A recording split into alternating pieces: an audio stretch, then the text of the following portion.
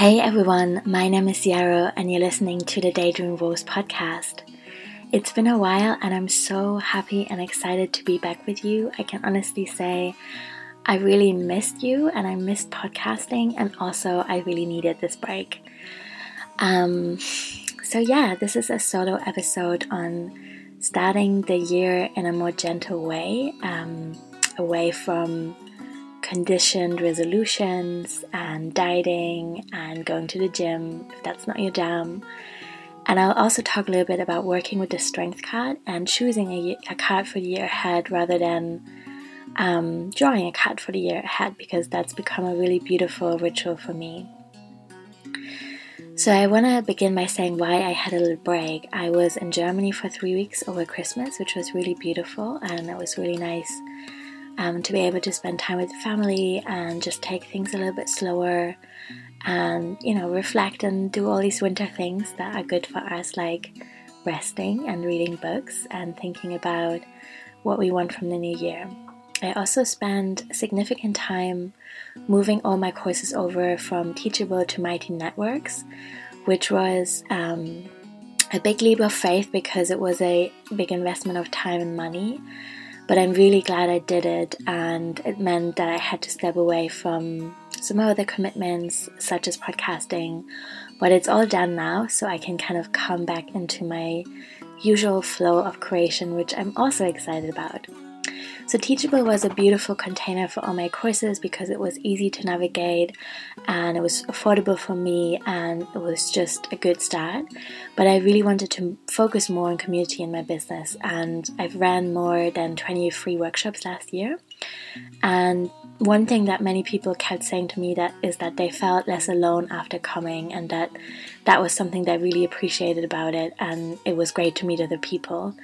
So I really wanted to have a group away from Facebook because I feel Facebook is incredibly distracting and it often doesn't feel like a space that's truly nurturing because we so often get sucked into our feed, and it also doesn't feel like, it doesn't feel very private, I think. And on Mighty Networks, there's now a community of people that have committed to their weirdness in a way. They're into my stuff, so they're definitely weird.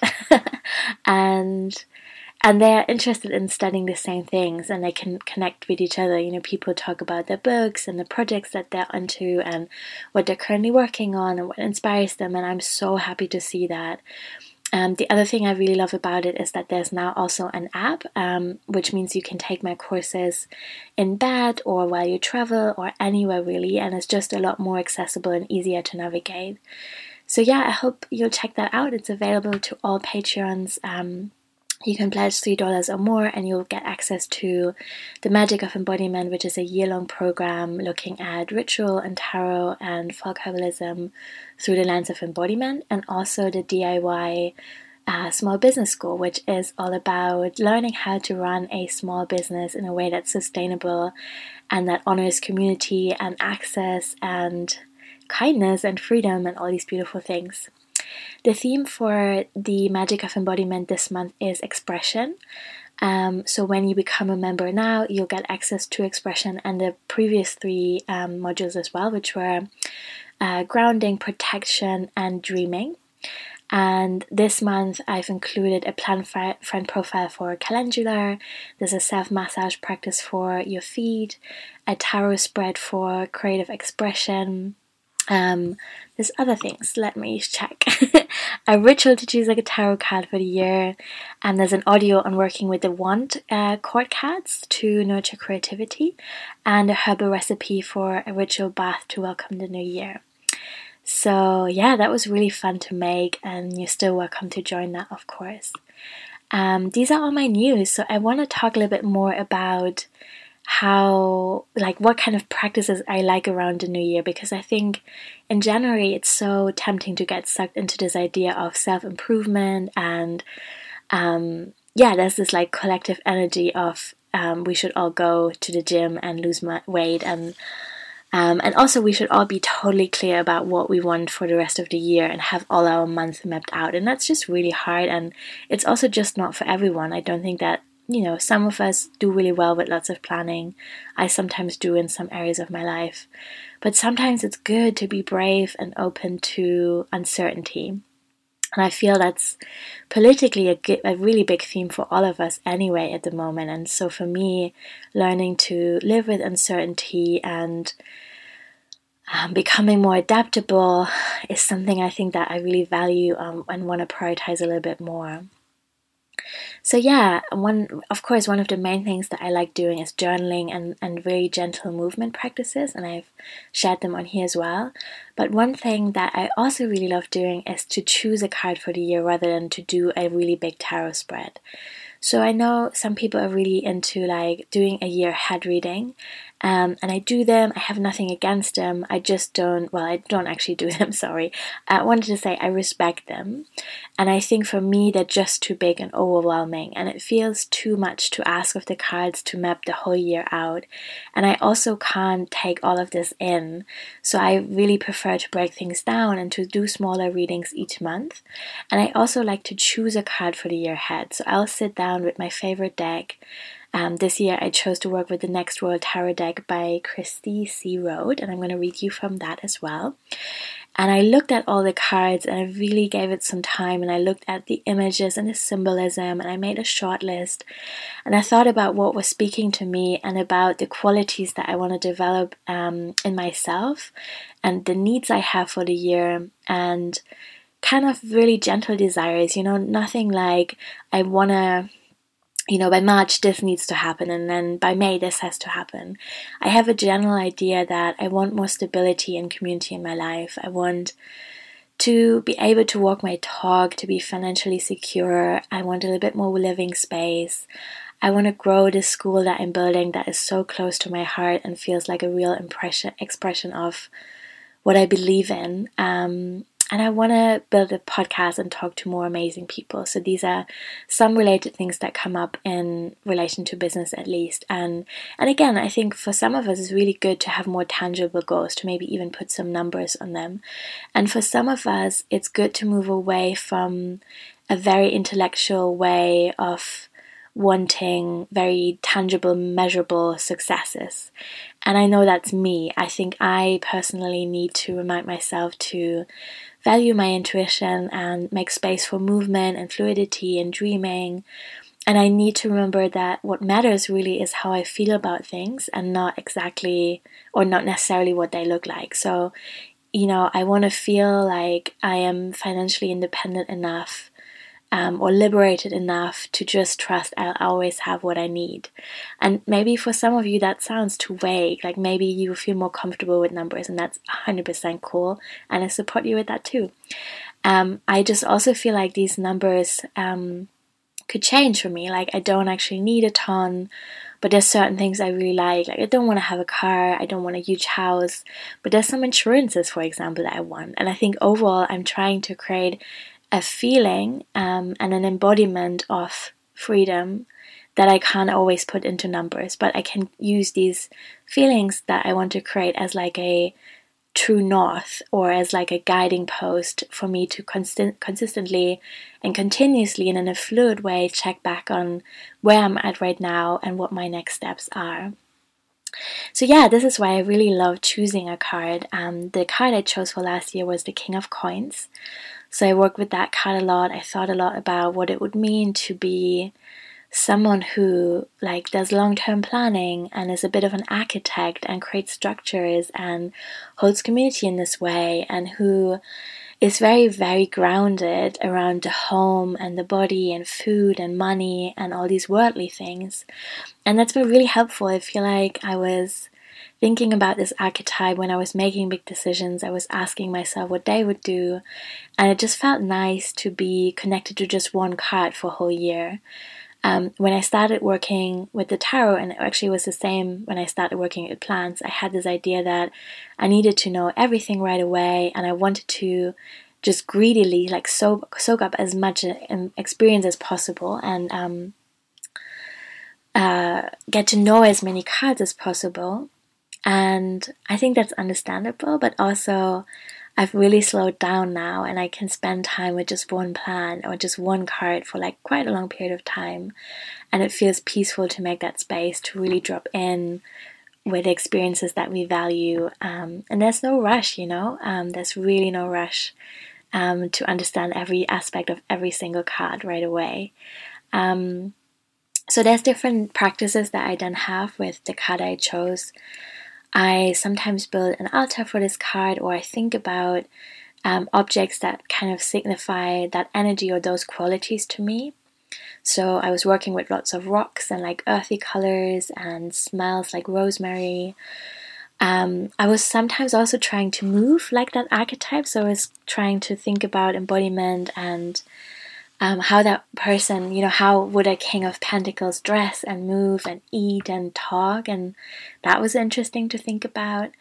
I was trying to make some art. Again, that was really like woodland colors mainly. Lots of color blocking, lots of things that felt really earthy, which was nice. I was journaling a lot about this archetype, and I did a lot of kind of smaller readings where I was exploring my relationship with this archetype. So, for example, the beginning of a month, I would draw one card on what to release and one on what to invite in order to be closer to the embodiment of this card. So yeah, there's lots of different ways in which you can work with the card for the year if that's something that you're excited about. I would love to hear if you're choosing a card. I know so many people choose a word for the year, which is also kind of cool. I've done that too. My word for the year is safety, which I know sounds really boring, and I so own that. But I think for me, safety is a place from which I can be incredibly creative and trusting and open and expansive and excited about the future. So it isn't actually that boring after further consideration, and that's why I chose it. And I'm excited to see how that's going to play out throughout the year and how I'm going to return to that word. The card I chose for this year, 2019, is Strength. Some part of me is almost a bit ashamed of how much of an obvious choice this is, because it's it feels to me like an easy to relate card, like there's not so much like resistance to it coming up to in a reading, and it feels like many people have a fairly straightforward idea about what strength means to them, and yet I think it has so much more complexity that I've been able to explore so far. And that I really want to work with. And so, I made that commitment. I'm looking at the Strength card right now in the Next World Tarot deck. And in this deck, there's a person surrounded by really beautiful plants, taller than the person even. And they're nurturing them and spraying them with water. And they seem very content and certain about what they're doing, which feels really good. Like that's something that strength is to me. In this deck, the card is also connected to the sun, and it has the number 8. And I think I'm really excited about this card because I feel that resilience and strength that's very gentle and fluid and open is going to be incredibly important for us collectively and individually.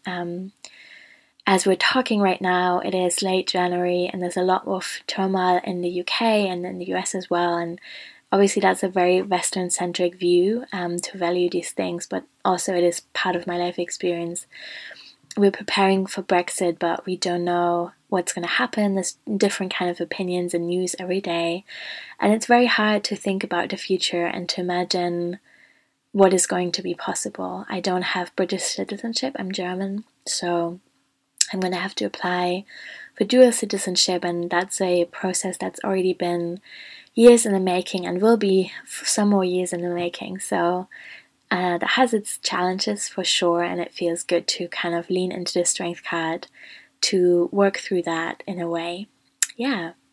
I also want to read to you from the book that Christy wrote for this tarot deck, because I think it's a very beautiful and very unconventional way of looking at the card.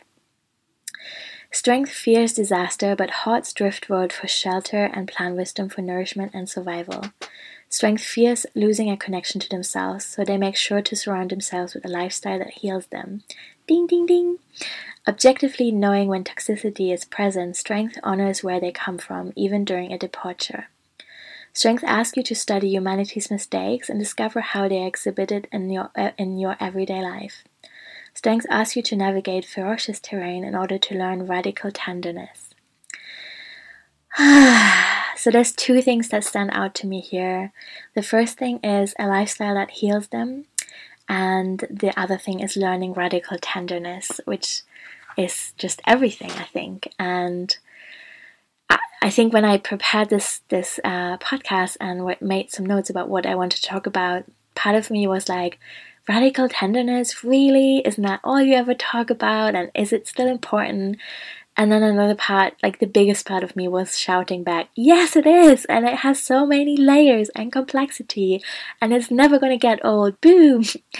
And I think that's really my takeaway from 2018, which was really beautiful in so many ways. I've met amazing people, I've nurtured relationships, I ran more than 20 free workshops, I launched 2 programs, The Magic of Embodiment and the DIY Small Business School. I built community, things really changed. I started a Patreon. I became an art student, which was really huge for me. And so I'm really grateful for this year. It was incredible.